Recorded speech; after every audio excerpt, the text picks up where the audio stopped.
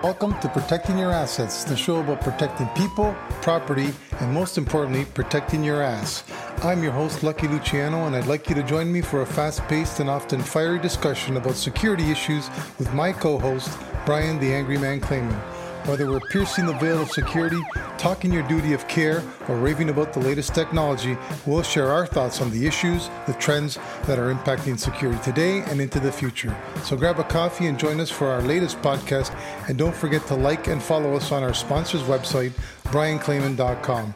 And now let's talk about protecting your assets.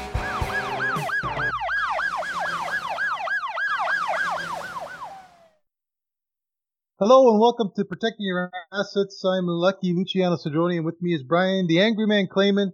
On today's episode, it's just going to be the two of us, and we're going to switch it up a little. We're going to stick to the what's keeping you up at night discussion because, quite frankly, I think there's a lot to talk about that's keeping us up at night. And so without further delay, I don't need to introduce myself. I'm going to go right to you, Brian, and what's keeping you up at night, and say hello to our audience. Well, hello, everyone, and I must say that I love doing this podcast because it's rather cathartic for me. It's like therapy. I'm able to get it off my chest. In fact, since doing a podcast with you, Luke, I've probably saved several $1,000s because I don't have to see a therapist anymore. You haven't seen my invoice yet. Oh, I haven't seen you yet. Okay, but you're going to be a lot less than what my therapist is charging me, So, you know what? I'm looking forward to today's session because I think what we are going to do is we're just going to talk about some of the silliness or the craziness that's out there. Yeah. And God, there's a lot. And I'm going to start off with this about COVID, surprise, surprise, and vaccines. And, you know, we redid a couple of years ago our kitchen. And it was a $20,000, $30,000 project. It was a big project. And what we did, we planned for it. And we said, what are the things that we need to do to make this project successful? So we said, okay, we're going to have to finance it and get the money, save the money, get the loans. We're going to have to speak with the decorator and have a plan. We're going to have to select what kind of floor we want, what kind of tile we want. And we did this all before we started construction. If your lovely wife, Nikki, wants to invite people for supper, she probably sits down before making the supper and says, what are we going to eat? Who's coming? What do they like? What food do we need? And then she buys this stuff so that when she starts putting it together, she's ready to rock and roll. Right? That's just simple. Yep. That's what normal people do. Now let's put that into the realm of government. There's nothing normal about government. I cannot understand how now finally the vaccines are starting to come. However, we're having trouble distributing it. We have the York Region site crashes on day one. We've got the city of Toronto scratching their whatever they were scratching, trying to figure out who are we going to inoculate first, who are we going to inoculate second, how are we going to do it? Typical across the country.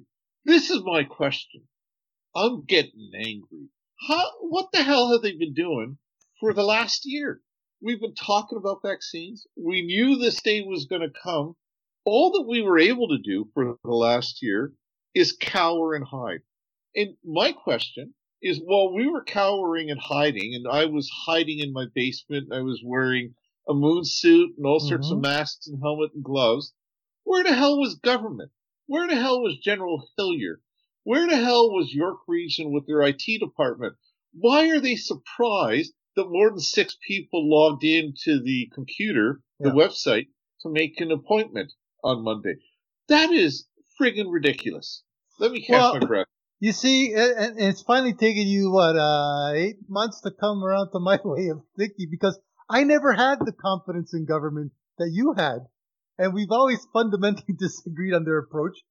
I know that government's a disaster. We've dealt with them for years. When we ran those big companies downtown, trying to engage them was like pulling teeth. They do not want to come to the table. They don't want accountability, and they don't want to be seen to lead anything. They want to sit on their freaking asses, collect their checks, blame everybody else. That's what we see in the media today. And that's the way we've always seen that. That's our experience downtown.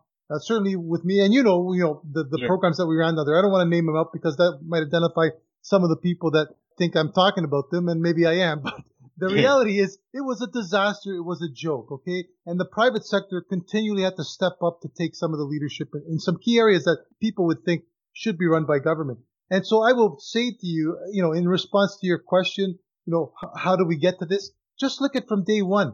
The pre-planning was out the window, right? Despite years of warning, despite years of so-called white papers and consulting reports that said the epidemic's coming, prepare. And then when it finally hit, we had no masks, we had no in-house capability to produce those masks, and PPE was out the window. Why? Because it wasn't important. They had more important things to spend money on to get votes. So that pre-planning went out the window a long time ago.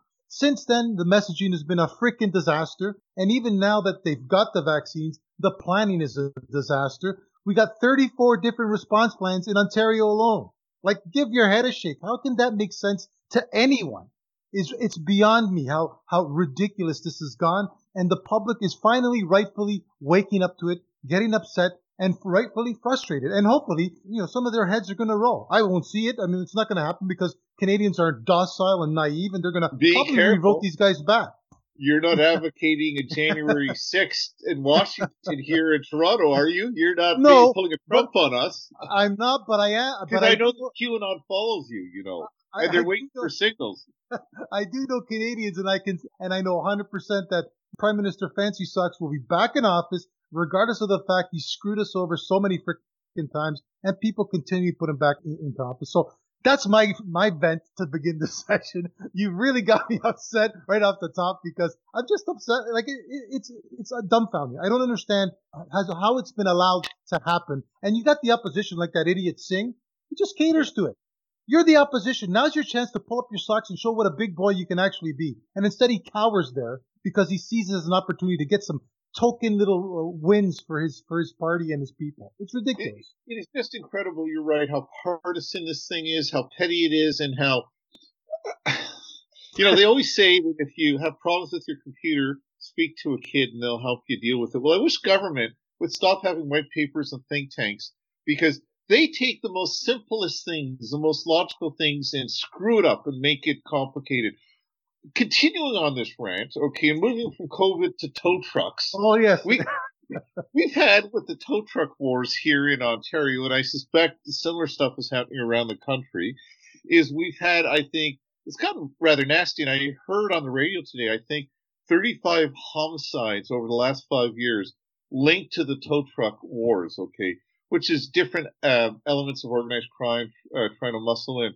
And after all the mayhem and all the violence, the government today, I heard the release, comes out with that they've had a think tank and they've analyzed the problem. They've decided what they're going to try, and it's just as an experiment, is to, rather than have the Wild West, so when there's an accident, the radio goes out on the police radio band that we need a tow truck at such and such a location, and every tow truck in the city is racing there, and they're risking life and limb to get there. And they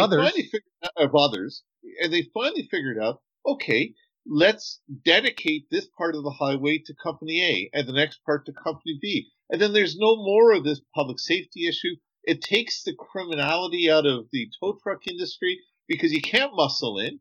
Oh. It's Acme towing. Well, it's harder to muscle in. Yes, I will. You're an organized crime guy, and I saw that I you just hit it on the head. Yep. Yeah. Well, it's harder to muscle in. Well, if you use the taxi industry as an example, where they used to be licensed, or they still are licensed, I guess. But take a look at the Pearson Airport and the licensing debacle there, a selling of licenses. That's what I see happening out of that model. I understand they have to do something, but I think the failure is going to be in the lack of government enforcement and inspections of those of whatever system they put up. The problem is they don't enforce it, they don't police it, they don't have the inspectors, and they don't have the balls to enforce what they're going to lay out there. Otherwise, you can guarantee that if I've got the Highway 400, that slot is going to be available for sale to the highest bidder once I get it, and I'll subcontract that out to somebody. That's what I see happening. Well, there's a common theme. If government's involved, they mess it up. Because the next example I'm going to give to keep my anger and blood pressure high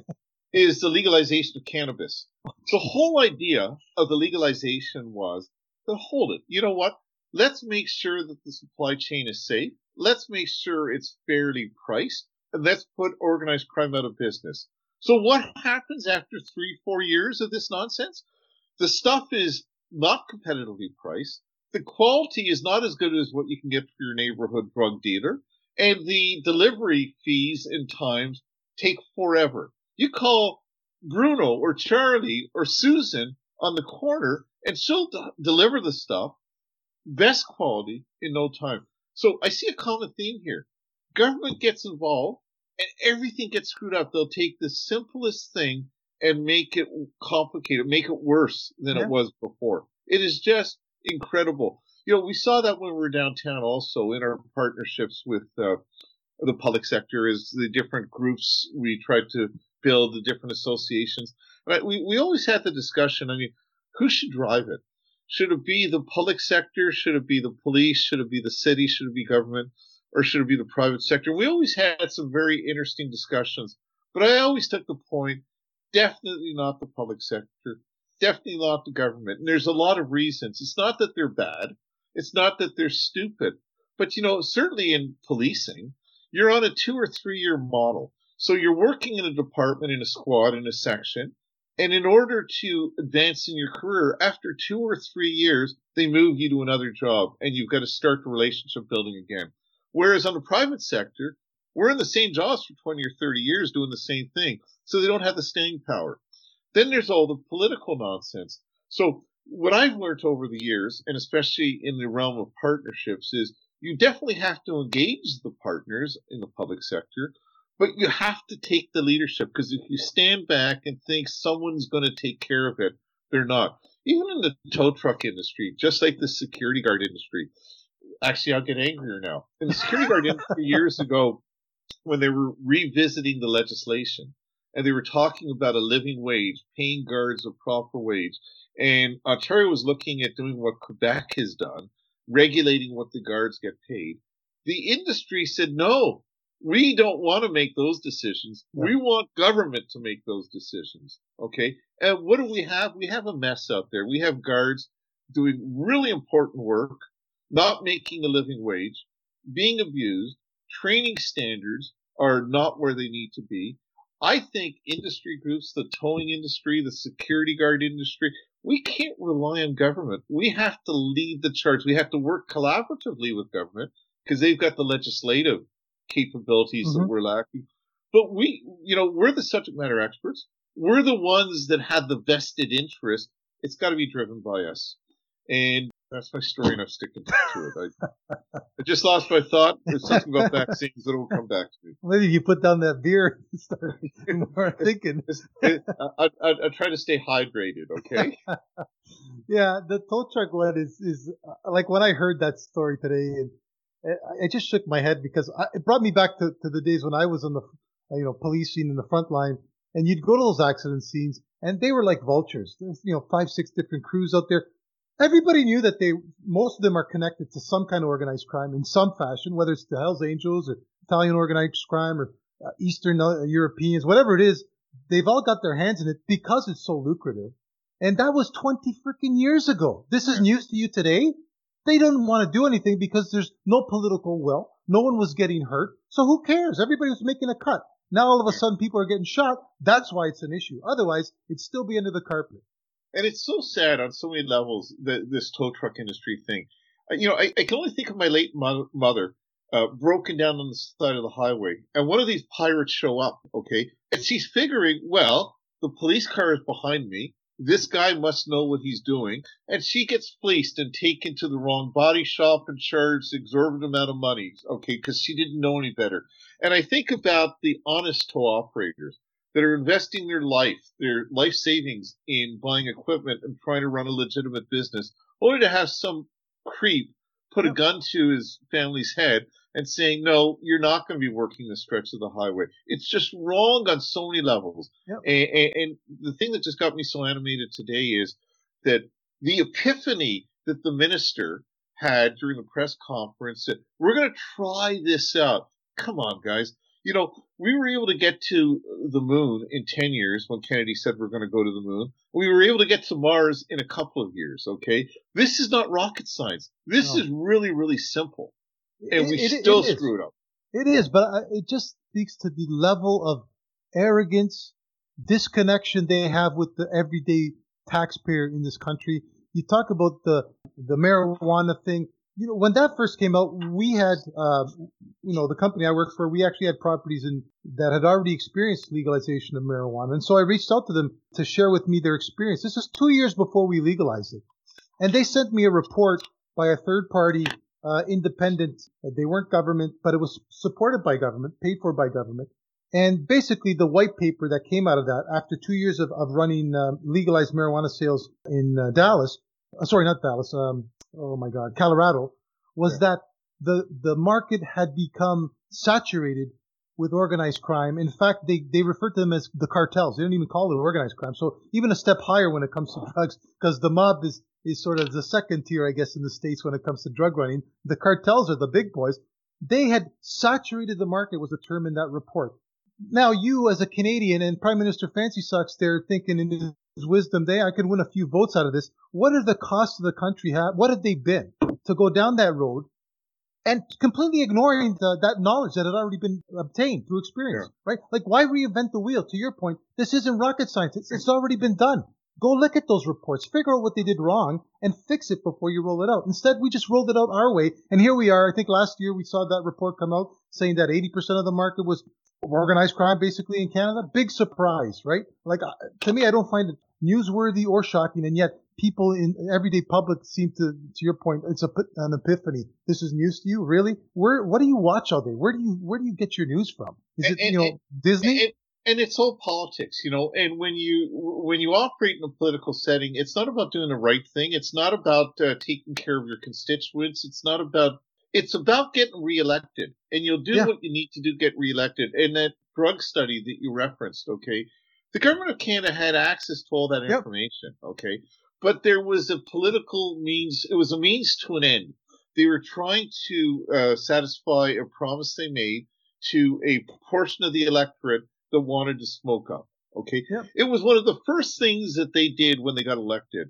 Listen, I'm not opposed to it, at all. I quite honestly, and this might be another topic one day, I think all drugs should be decriminalized. I really do. I think quite honestly, if you're hooked on heroin or cocaine, you're not a criminal. Mm-hmm. It's a public health issue. Yeah. It should be dealt with that way, but that's a whole other topic. Yeah. But we did it knowing what the experience of other jurisdictions were and without putting in the proper safeguards.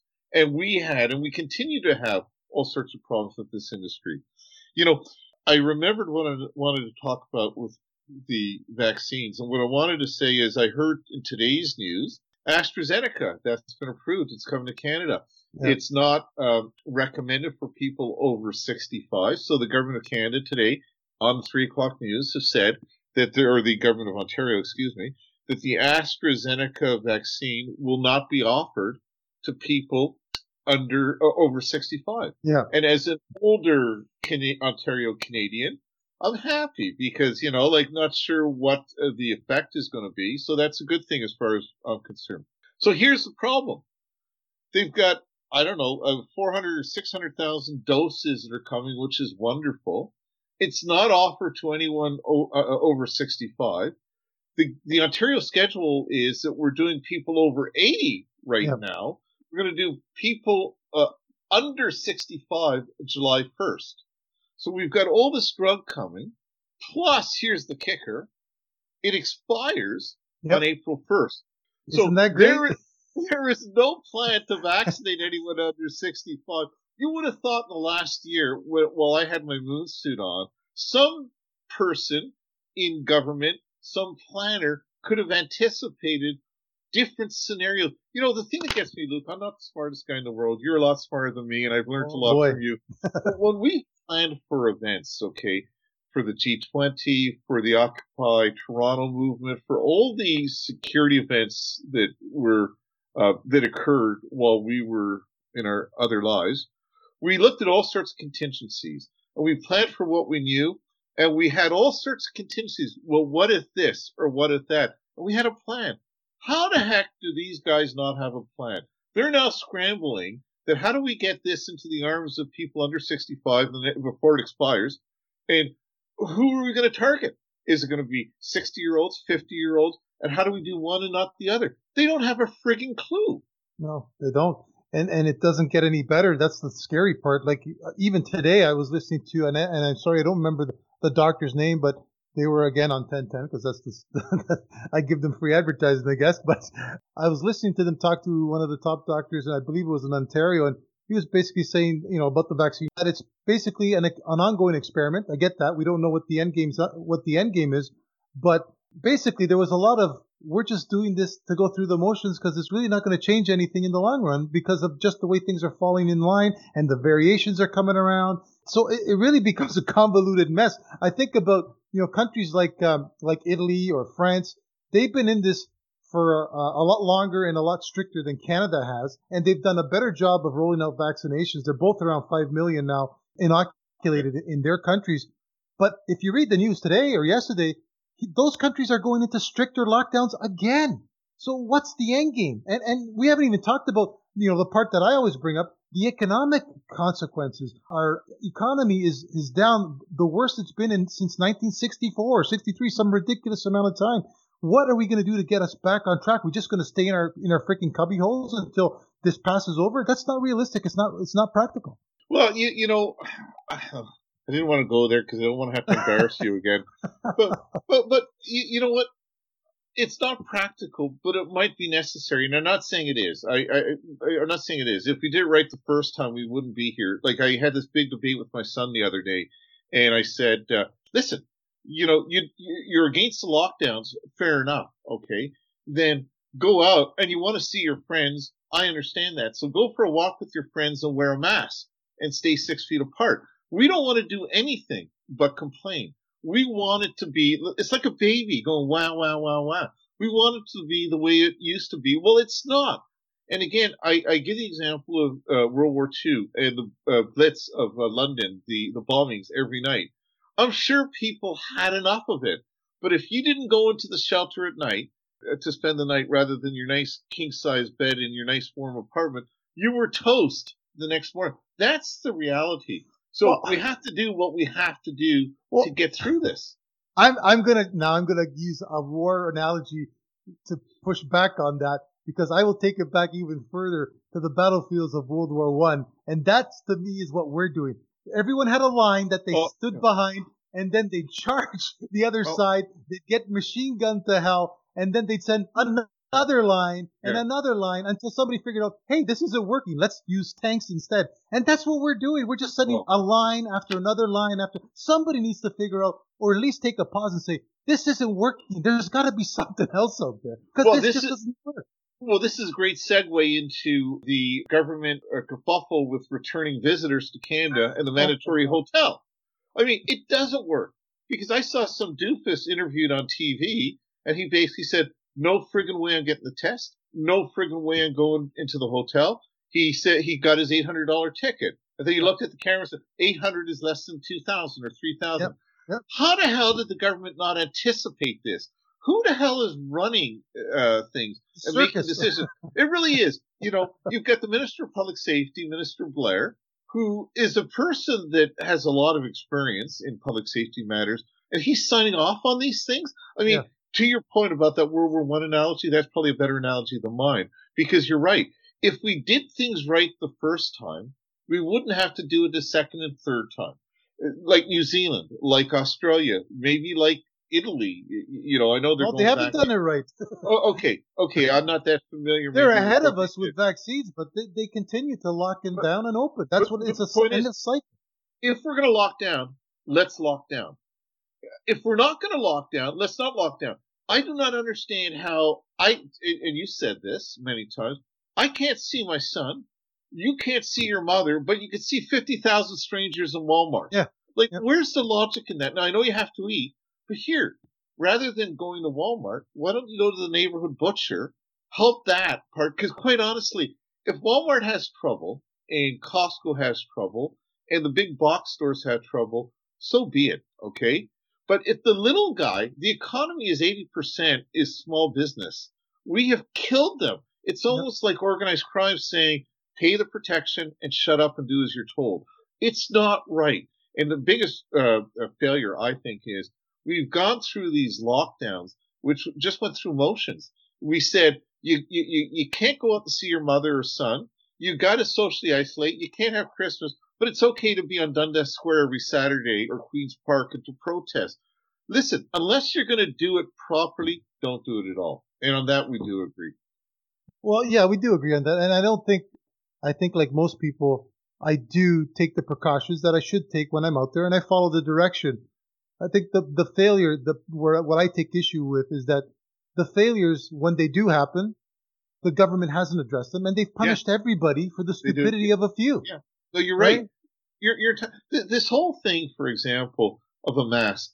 Well, if you have a medical excuse, you don't need a mask. Okay. If there's a medical reason. And, on the surface, that sounds logical, but it discounts the fact that human beings are chancers. And that's an Irish term my Irish brother-in-law always throws my way. A chancer is an opportunist. I asked Danny, my son, today, I said, hey, Dan, we're talking about the similar thing. And I said, if you're on the 407 or the 401, do you follow the speed limit? He said, no, I go 120, 125. I said, okay. Do you do it when there's no PP car behind you or beside you? No. Well, why not? Because I'm going to get caught. Because there's a consequence. That he's not a bad person. Yeah. I do the same thing. Yeah. If there's no consequence, it's not going to work. So then why have a rule that puts people out of business if you're not going to enforce it? If government just figured out, like, I was talking to a lot of police officers, and like I saw on TV, Peel Regional Police were at the airport talking about people that refuse to go into the hotels, and they're choosing not to do anything because the law is not well conceived. Well, I got an idea. How about all those people that work at Queen's Park and at Parliament Hill in Ottawa, when they propose legislation, think it through. And think it through that at the end of the pointy sword is going to be some police officer or bylaw officer dealing with a doofus who's a chancer that tells the cop to F off. Yeah. Okay, what tools are we going to give that cop? And quite honestly, we've all seen the videos out of Calgary and Hull, Quebec, where police officers end up taking people down, and then they're the scourge of the earth. Mm-hmm. You can't have it both ways. You can't support your public sector people and then shit on them when it doesn't work out for you politically. So I really think, to your point, it's been mishandled from the beginning. One of the things we talk about, we learn in emergency management is that you have to pivot. You've got to be prepared to modify the plan. I think you said it a few podcasts ago, and Bill Needle certainly talks about this, our last guest, that one of the first things that fail in an emergency is your plan. Yeah. And emergency management, IMS, ICS, is not about having a plan and sticking to it. They teach you how to react to changing inputs so that you've got an objective, which is to minimize the damage of the emergency, to return to normal as soon as possible, but you tweak the plan to that end. Well, why the heck isn't government tweaking the plan to the end? They're just reinventing it making it up as they go along. Well, that's because they don't have a plan. They don't want to practice the plan. They may have a plan. It's just like our clients in the real world, though, Brian. They all have plans, but they're likely covered in 2-inch thick dust on the desk and haven't been looked at in years. And as an example, again, you talk about our government. They say, have they been through it before? Well, how about SARS? We've been through that. They did all kinds of consulting work on that. They had all kinds of white papers fall from that. They had all kinds of recommendations that apparently they acted on and that they were wiser for. And then here we are, day one into the real pandemic, because SARS compared to this, I guess, wasn't as serious. SARS is a joke. Yeah, and so day one into this pandemic, and they've dropped the ball like massively. You can't even say it's a small blip. They didn't have PPE. They didn't have. I would like to know when the last time was that any of those governments actually practiced or tabletop their pandemic plans before this epidemic hit. SARS was the last time. And if they did it, and the consultant that facilitated ought to be sued and lose their license, and they should call Brian Cleveland and Associates, and we'll do it for them. You're right. Yeah. No, it's just ridiculous. Maybe you need some of that marijuana. I need some of that marijuana, that CBD oil.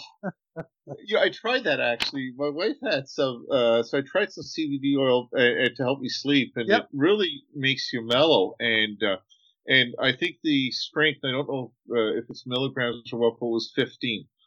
And my wife switched it on me one day, and she had one which was CBD plus THC that was 30. And I took it at night, not looking at what I was taking. And I woke up. First of all, I was having these freaky, crazy dreams. I woke up to let the dogs out at 2 in the morning, and I felt like I was stumbling. And I said, "What the hell is wrong with me?" And I realized that she set me up for an overdose the night Oh before. my God, this is your wife. My wife, check- the police, did you check the the police insurance? officer. Yeah. So I told her, I said, you know what? I'm going to take the mellow stuff. I'm not as tough as you. You could take the heavy Oh. stuff. It helps you sleep. Yeah, I do. It helps Once you in a sleep. while, I'll do that. Here's I don't my do it hand. all the time, but I'll take a little gel when I need it. When I'm Yeah, stressed out, but that won't be a This- problem today because I've been able to vent with you. It comes in a gel pack. It's funny. The ones I use, I have to inject in my arm or between my toes. I think you better Is that not the do, same? you better ask your wife a few more questions. Yeah. Hey, it makes sense now. She works in the evidence room. Okay, so another thing that drives me crazy, it drives me absolutely crazy, it's political talk. Yep. You see it on both sides of the border, where you ask a question. I just saw the Minister of Procurement interviewed by Aaron Solomon, the radio guy, the TV, I forget his name right now. Anyways, asked a question about, did the government make a mistake by not procuring enough vaccines or a homegrown solution? And the answer was, well, the government of Canada is dedicated to the safety and well-being of Canada. He asked the question 5 times, and the last 3 of the 5 times, yes or no. Did the government of Canada make a mistake? Well, to reiterate, the government is focused on the safety and well-being of Canada. Minister Blair does the same thing. Yep. The Americans do the same. Like, do they think we're idiots? I know exactly what they're doing. You have some communication specialists that said, these are the talking points. Stick to the talking points. And they're like a bunch of trained seals. It just drives me crazy. How about some honesty? You know what? God forbid, I might even vote Liberal in Trudeau if they said, we messed up. It was I can see why Carolyn's trying to kill you now. It was uncharted territory. We have never dealt with a pandemic in our lifetime of this magnitude. And we thought we were doing the right thing, but we messed up. But this is what we're doing to fix it. Just like I say to clients when I mess up. That would be so refreshing if a political leader would do it. Then I would believe them and I would trust them. But they won't do that. And it just makes me angrier and more despising of what they represent. They won't do that because they don't have to do that. And I lay the blame for that squarely on you, me, the listeners, the freaking population, because we keep accepting that bullshit and we vote these putzes in. Granted, we don't have a lot of options. There are putzes in all areas, like you said, on all parties. But we've allowed that to happen because we continue to put these idiots in power. And that's what gets them the votes. At the end of the day, we get the government we deserve. Yep. A friend of my wife, a friend of ours, I've had some real interesting debates that actually get me angry. And she's always maintained, she's a very smart woman, works for the government actually, and she said she's always maintained that the electorate are too stupid to vote.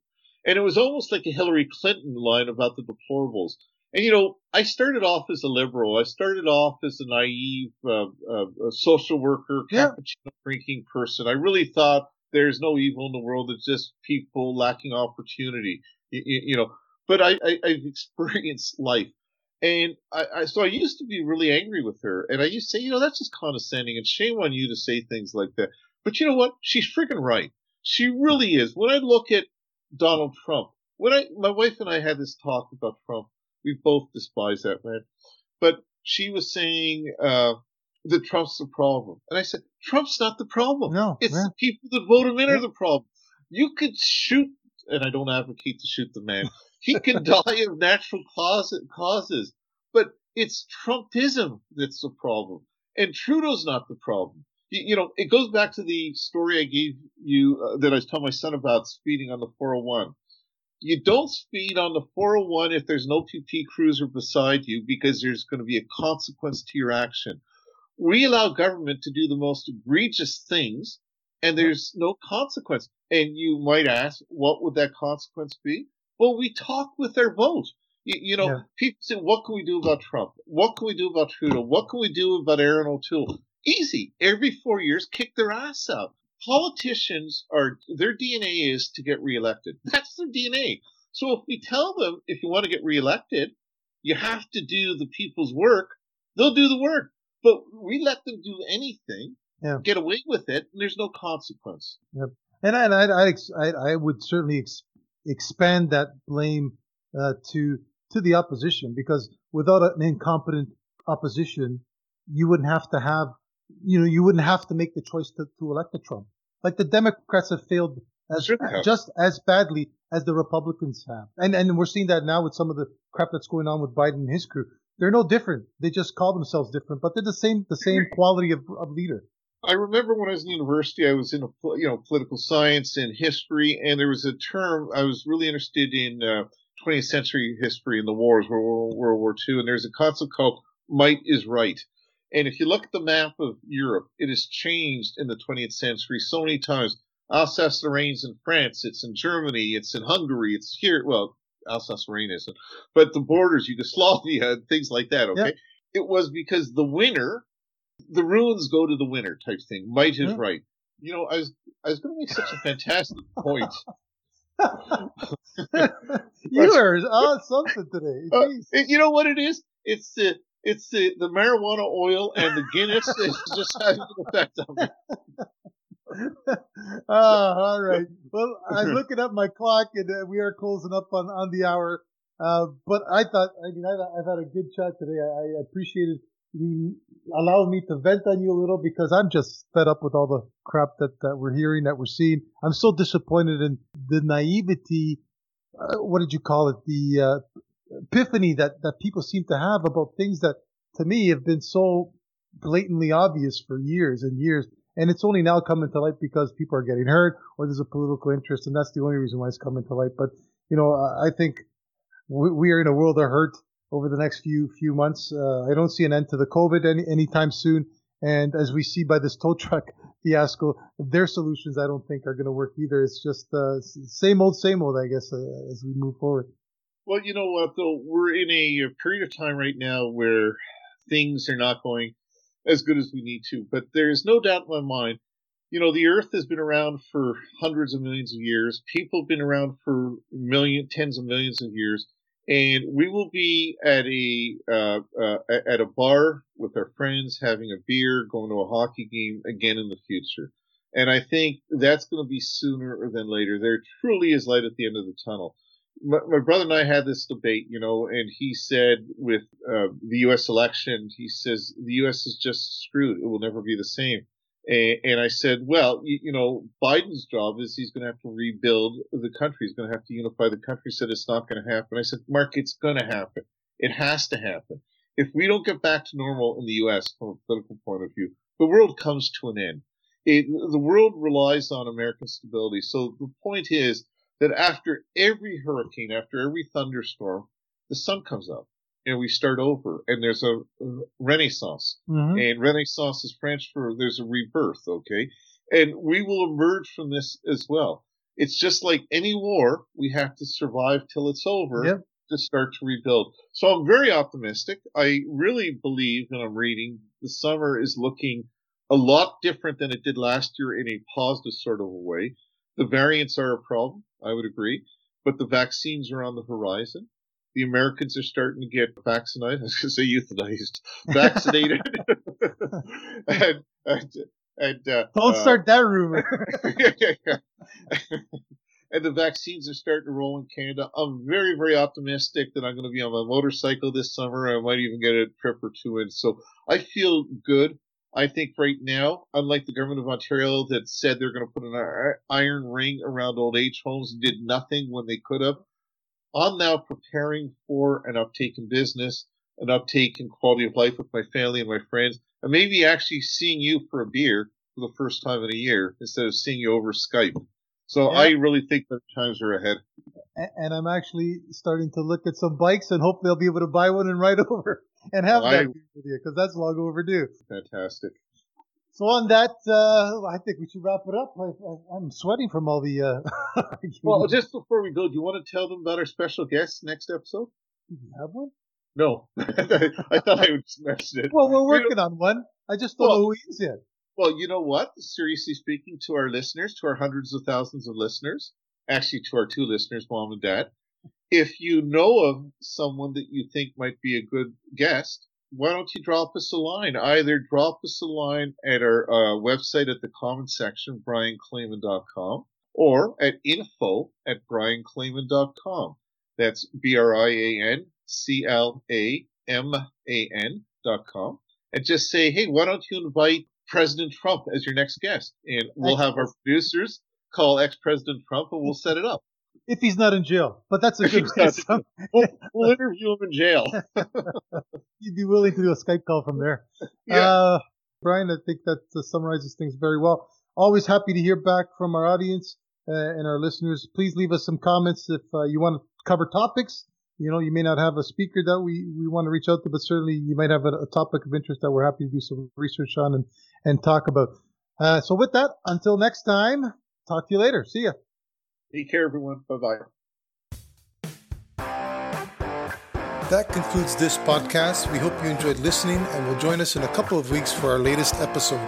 Please remember to like and follow us on our sponsor's webpage, brianclayman.com, where you can leave us your comments and suggest topics you'd like to hear about in future episodes.